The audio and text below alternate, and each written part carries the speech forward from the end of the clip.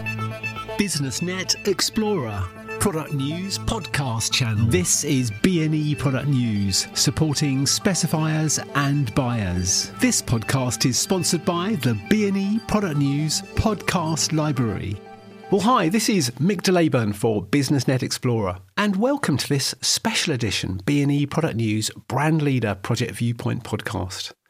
So, going for a swim in the fresh air, that sounds really healthy, doesn't it? A combination of exercise and fresh air sounds just perfect. In fact, probably highly recommended in the current situation for those fit enough to do so. But you would quite rightly picture yourself being outdoors when doing it.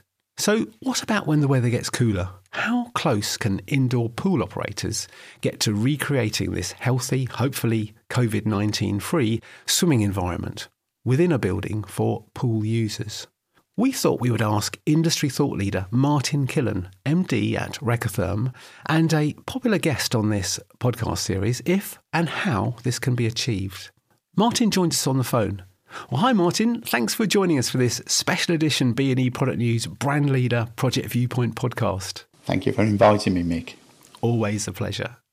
So, firstly, what is the current guidance regarding indoor swimming pool ventilation, and what is your response when an indoor pool operator asks for your advice regarding mitigating the spread of COVID-19 in their pool areas?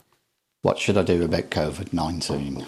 I wish I had a pen for every time I've been asked that question in the last 9 months. My expertise lies in swimming pools, so any comments I make are specifically related to swimming pools. There is no specific information from the government with regard to pools, but we can apply the government's general guidance, which has been produced in conjunction with the Chartered Institute of Building Services Engineers.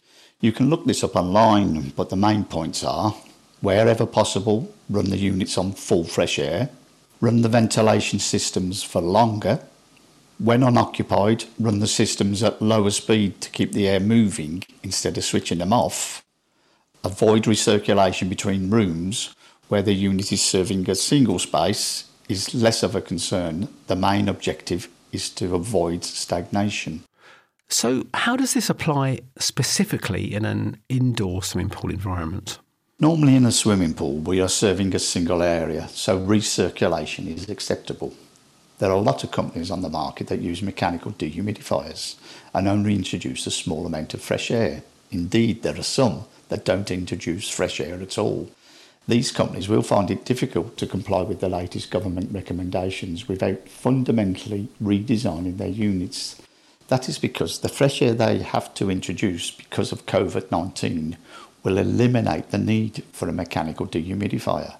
Most of the units on the market that use mechanical dehumidification do not have any other form of heat recovery on the fresh air, so they become total loss systems discharging heat into the atmosphere. Well, I know you're a fresh air fan. In fact, your brand is renowned to be one of the clear leaders in this technology for ventilating swimming pools. Can you tell us more about what Recotherm can offer the market as a fresh air solution for indoor swimming pool ventilation? At Recotherm, we've always championed the use of full fresh air as the best way of dehumidifying the pool hall. So every unit we sell can bring in large amounts of fresh air. Indeed, wherever possible, we've designed our units to be able to run on full fresh air, even in the middle of winter when the ambient temperature is at its lowest. Are there any downsides to switching to full fresh air? There is a downside to switching to full fresh air. In the winter, the ambient air contains very little moisture, so only a small amount, say 10 or 20%, is required to control the humidity. Under these circumstances, the Recotherm units would normally reduce the amount of fresh air introduced. But if we are to stipulate that they must operate at a higher fresh air rates, then the internal humidity will drop. This will increase the evaporation from the pool and thus increase the running cost. But it also makes the wet occupants feel colder as the water on their bodies evaporates quicker. It sounds like there's a need to strike a balance somehow between safety and comfort. I feel we need to be flexible. We need to increase the level of fresh air, but not to a point where we are deterring people from coming to the pool because they feel cold. It may well be that in 5 years' time, when we had time to analyse the data, we will find out that COVID cannot live in the swimming pool environment. But for the moment, we need to err on the side of caution and increase the amount of fresh air to a level that is sustainable without affecting the daily running of the pool.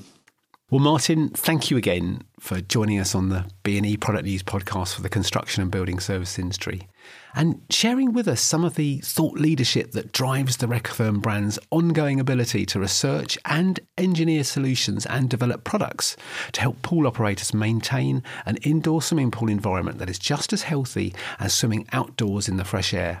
Fantastic work. Thank you, Mick. Cheers. For more information about the Recotherm range of products, please go to www.recotherm.co.uk. Well, thank you for joining us for this latest edition of the B&E Product News podcast. And please, stay safe. Follow us on Twitter at B&E Product News to keep updated on our latest product news podcast releases, and visit us at businessnetexplorer.com to find more product news and information for specifiers and buyers in the construction and building services and associated manufacturing and energy sectors. BusinessNet Explorer podcasts are now available via the Apple Podcasts app, iTunes and on Spotify. You can subscribe to access our existing content and, of course, to receive every new podcast that we publish in audio format.